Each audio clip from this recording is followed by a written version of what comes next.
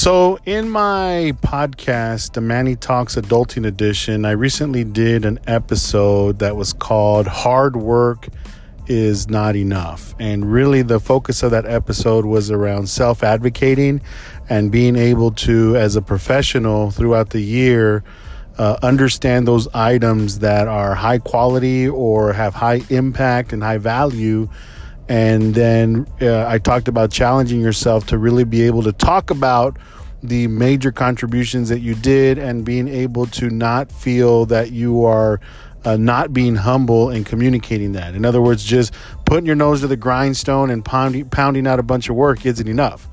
And so in the spirit of that, and yes, I recently came back from a recruiting trip that I made to UTRGV. Shout outs to the SHIP group and SWEET group and ASMW group, ACM, W group, for hosting me, and Samantha Silvas from ExxonMobil. And so, we were down there and I got to do some interviews. And so what I want to talk about today is I'm going to put a twist to it, student. Having an internship is not enough. Or getting that research experience is not enough. So as an interviewer, I've been blessed to talk to hundreds upon hundreds of students that are wanting to get entry-level position or an internship with ExxonMobil, right? And that's given me the opportunity to kind of see some of the common troubles that some folks have, and specifically some minority candidates, and really African American and Latino and women candidates. There's some patterns in their comfort level, maybe. I'll start with a couple of different twisters. It's either comfort level of self-advocating and promoting the great work that they did. That's one side of the equation. Or there's a lack of understanding of how to formulate the narrative or the story to best highlight the work that was done, right? So you have a question that's asked of you. Again, whether it's in an interview or at the recruiting table or in the, when you're doing a network event and you're having to talk about the work that you did, there's a way to do it, and you should have a plan so that you don't confuse the person who's receiving the message. And so, I'm going to talk about the latter of the two, right? This is really about formulating a narrative and understanding the key components that you should consider. So the first thing I want to say is don't assume that the person you're talking to understands the experience that you had. What do I mean? Hey, so for example, for me, I work at ExxonMobil. I'm a recruiter. People, by the time I've introduced myself or if they've heard me at one of the info sessions during an event, or they've seen some of my, posts or follow me on LinkedIn, they know that I'm a mechanical engineer. And so if they go into a conversation with me assuming that I know all things mechanical engineering across all industry, boy, is that a sad mistake. And so when a person makes an assumption and says, well, they make an assumption that either, hey, this person knows what I'm talking about, or they don't want to, a fear that I've heard is, hey, well, I don't want to insult somebody by explaining some easy concepts. And in those two, under those two presumptions, someone jumps right into the details, right? And so what I'm proposing is don't make an assumption. Don't worry about offending somebody in trying to set up the scenario or the story, or if I'm thinking about the STAR method, the situation of an interview, or if I'm thinking about an elevator pitch is one of the main messages you want to send. Or if you're thinking about a networking event, your first impression statements, right? They're all kind of the same, where you need to talk about, think through, how do I set up the scene for what I was doing? And so one approach is the basic stuff. Hey, I was working at ExxonMobil, or hey, I was working at Cummins, at Toyota and I would just follow through with an ExxonMobil example. I was working at ExxonMobil this summer as a fixed equipment engineer at the Baton Rouge chemical plant in Baton Rouge, Louisiana. And so the group that I was in, they were tasked with doing inspections and providing engineering support for the entire chem plant for either immediate repairs or immediate issues that arose from the day-to-day operation, or from projects that might be coming into a specific unit, or findings as a result from inspections that were done throughout the year. Okay, so in that little introduction there, right, I gave the basic information, where I was at, the type of business that I was in, and gave a little bit of information of the scope of the work that the group that I was in was doing, right? And so what that starts to do, it starts to let the receiver of the message, an interviewer, a recruiter, whatever, to start formulating in their head the industry, the type of group that you were in, right? Other, other good things to kind of consider saying are, hey, so the group that I was in, it consisted both of mechanical engineers and materials engineers. They also had inspectors that weren't degreed, but were had certifications in API. And we also had within the group leads that helped the supervisor run the business of that organization, right? So now I'm talking overall, the group size was about 20 to 25 engineers and probably about 50 or 60 inspectors. Now, again, those are general numbers that I'm throwing out there, but again, it helps formulate the size of the group that you were in. It also is communicating that you have an understanding for the way a group might be organized, and that you have an idea of the organizational chart and the different layers of reporting and resources that were available to you, right? And so that's you setting this framework to where you were at, right? And so next is now you start talking about the work that you were doing. So as an intern or as a new employee, I was in charge of providing fixed equipment services to the polymers business, right? So now I further narrowed down what was my area of responsibility and what did I do, right? So I kind of gave the example of the area of responsibilities. Now, what did I do? So some of the projects that I had to do actual mechanical engineering calculations to determine the minimum thickness requirement for piping for vessels. That was one item that I did calculations. Another thing was speccing out parts for use in the unit to either mechanical organizations that were going to buy the parts, or to existing projects that were going to acquire parts for an addition. And so these parts were anything from piping pieces, what schedule of piping to use, the types of valves that we needed to use. I would weigh in on the design of heat exchangers that we might be purchasing, and so on. And another item that I had to do was also sometimes write repair plans for equipment that was out in the field, tanks and vessels and other pieces of fixed equipment, because in the reality is equipment like this in some of these plants doesn't necessarily come with an owner's manual, right? So again, under the same example, and I'm being very thorough here, trying to hopefully communicate the types of details and the type of information that you can be rolling out and how you should be methodical in nature. So if we go back to the beginning, where you were working, right? The area, the industry, the type of group. One, did you even understand what the group you were working on was, what their goals were, what the reason for the organization or the group was, right? Can you give an idea of the type of people that you were working with, and then give an idea of the type of work that you were actually doing, right? Because it makes a difference if you were doing actual calculations versus, hey, I was consulting, or hey, I was just reviewing computer data, or hey, I was doing sales and marketing. It does make a difference, and you should set the stage for the final portion of communication, which this is when it becomes relevant in an interview, when you're having to talk about the tasks that you were doing and the actions that you took, right? If I'm following the STAR methodology.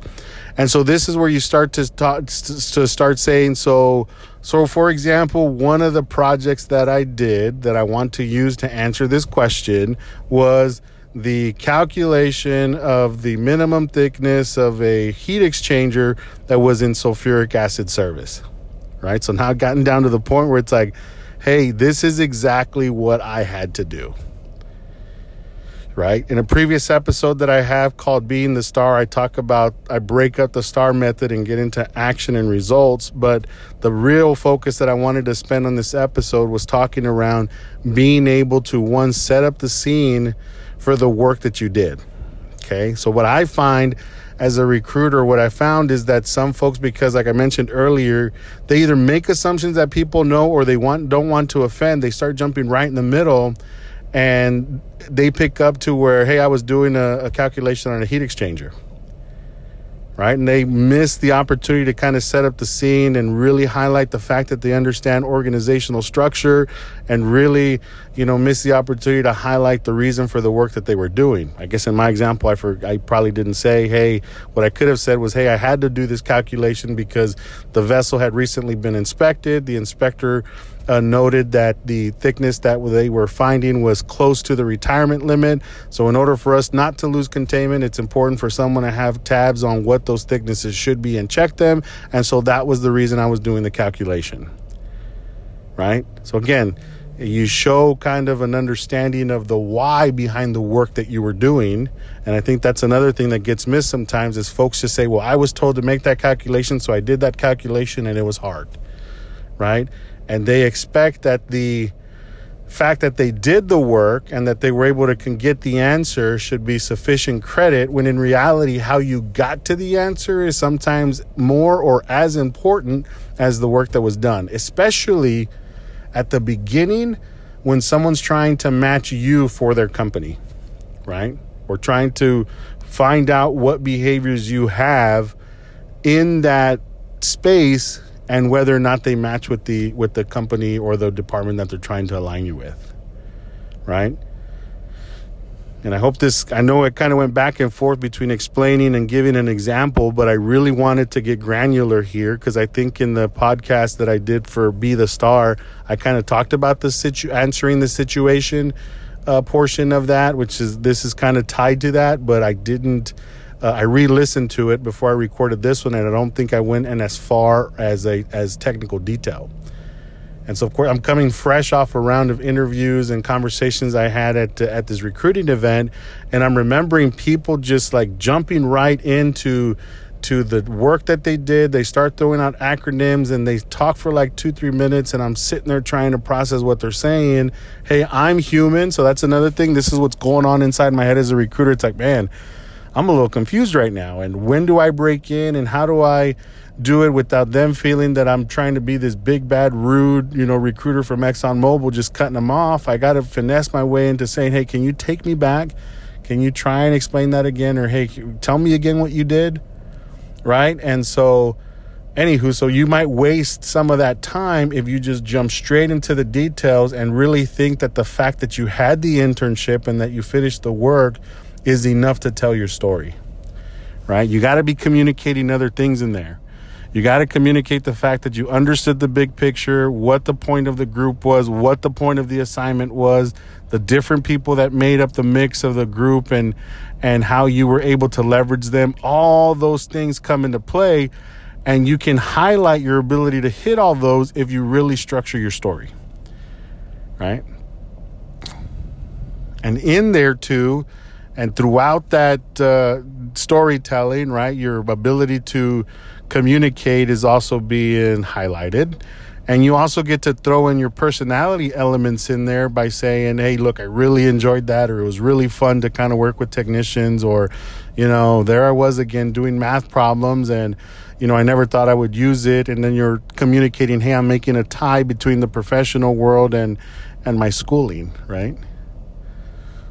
So in there too, as I'm talking about, adding those little personal quirks, the whole time you need to be talking about the I. I did this, I did that, I was in charge. This isn't the moment for we.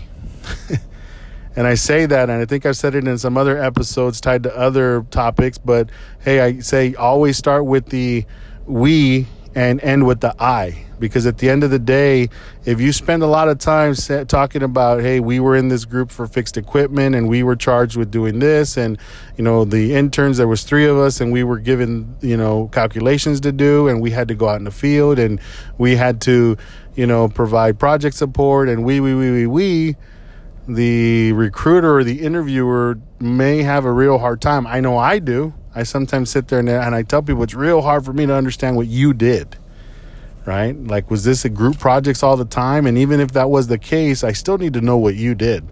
What was the unique contribution that you brought to the table? Because in the absence of that, guess what? There's a peer, one of your peers out there that is hitting it out of the ballpark, not because they're smarter than you, not because they're better than you, but because they communicate and show that they have an ability to see the bigger picture, right?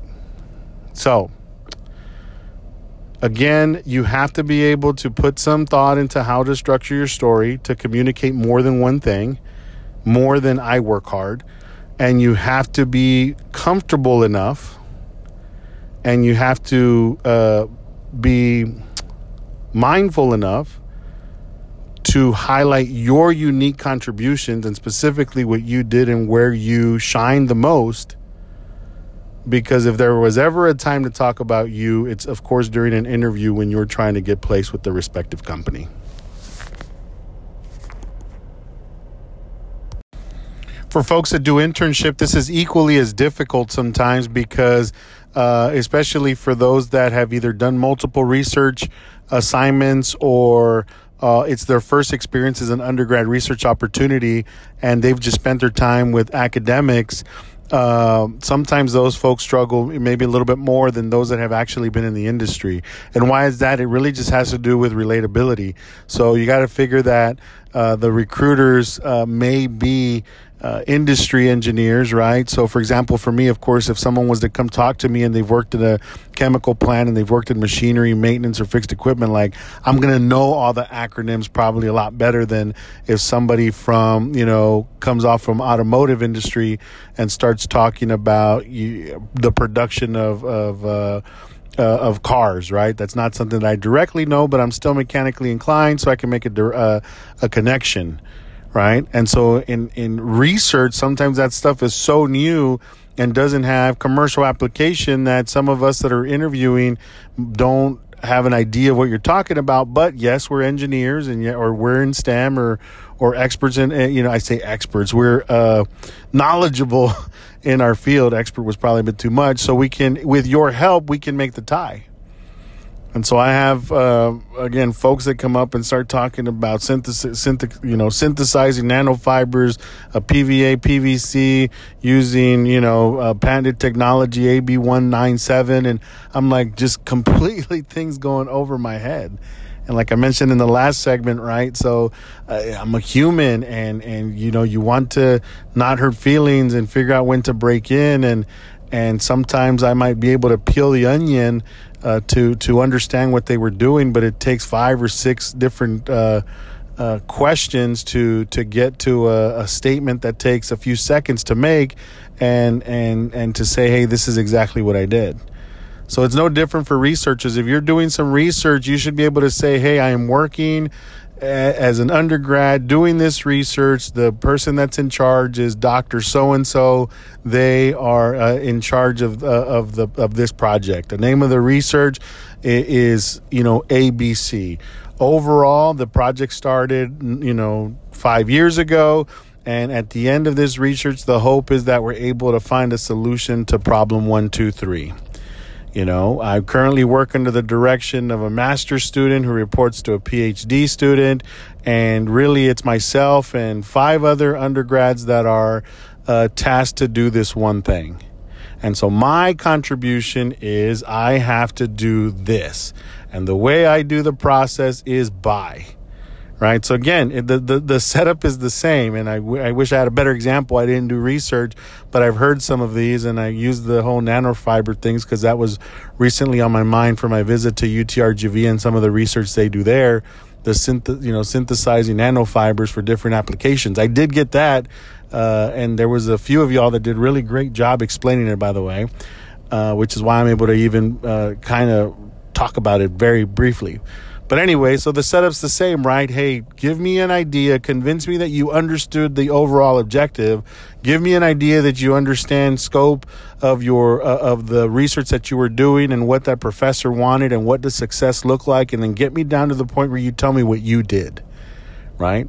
And again, I keep on emphasizing whether this is in an interview or whether this is part of your elevator pitch or whether this is part of something that you would say if you were in a networking event, painting a picture and being able to communicate what you did and being able to highlight those personal quirks that are you. Overall, your story will be much stronger than just answering some questions one for one. I used the example this past week where I told someone, hey, it seems like your approach to interviewing is defensive. Like, I ask a question, you answer. I ask a question, you answer. I ask a question, you answer, and no more, no less. Yes, you can probably say, hey, I had good answers for all the questions, but there was no real dialogue maybe in some of those situations, right? Because I might ask you a question, hey, tell me about a time when you had to make, problems have multiple solutions. More often than not, tell me an example of a situation where you had to pick between multiple solutions. Tell me what you picked and why. Well, how you start answering that question is completely up to you. And so what I'm proposing is that you always start by setting up the scenario, and not only will you answer the question, but you will talk a heck of a lot more and highlight a heck of a lot more of the items that you have to offer. And really, your answer, the narrative that you set up, if you really plan it out, maybe it's a 5-minute response that covers all this and is so dense in attributes that you bring. Versus just answering the 30-second, giving the 30-second answer that the receiver might not even know what the heck you're talking about. So I hope this helps, and I look forward to your comments on the subject. Let me know whether or not this example, like explanation with examples, was confusing or whether it's a technique I should use further, because I'm still trying to figure out whether I just talk about stuff or do I just focus on examples or do I separate them? So please let me know what you think about the format. Thanks.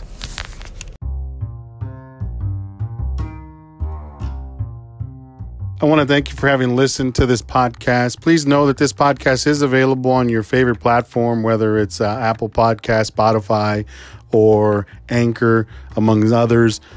Please do me a favor and share the podcast if you found the information useful and there's somebody that you think that can benefit from it. Also, reviews and comments are great. This is a social media platform, right? So the only way things kind of move in social media is through likes and through shares and through organic growth within the respective platform. I could, of course, sit there and pay some money, I suppose, but that's not what I'm trying to do here.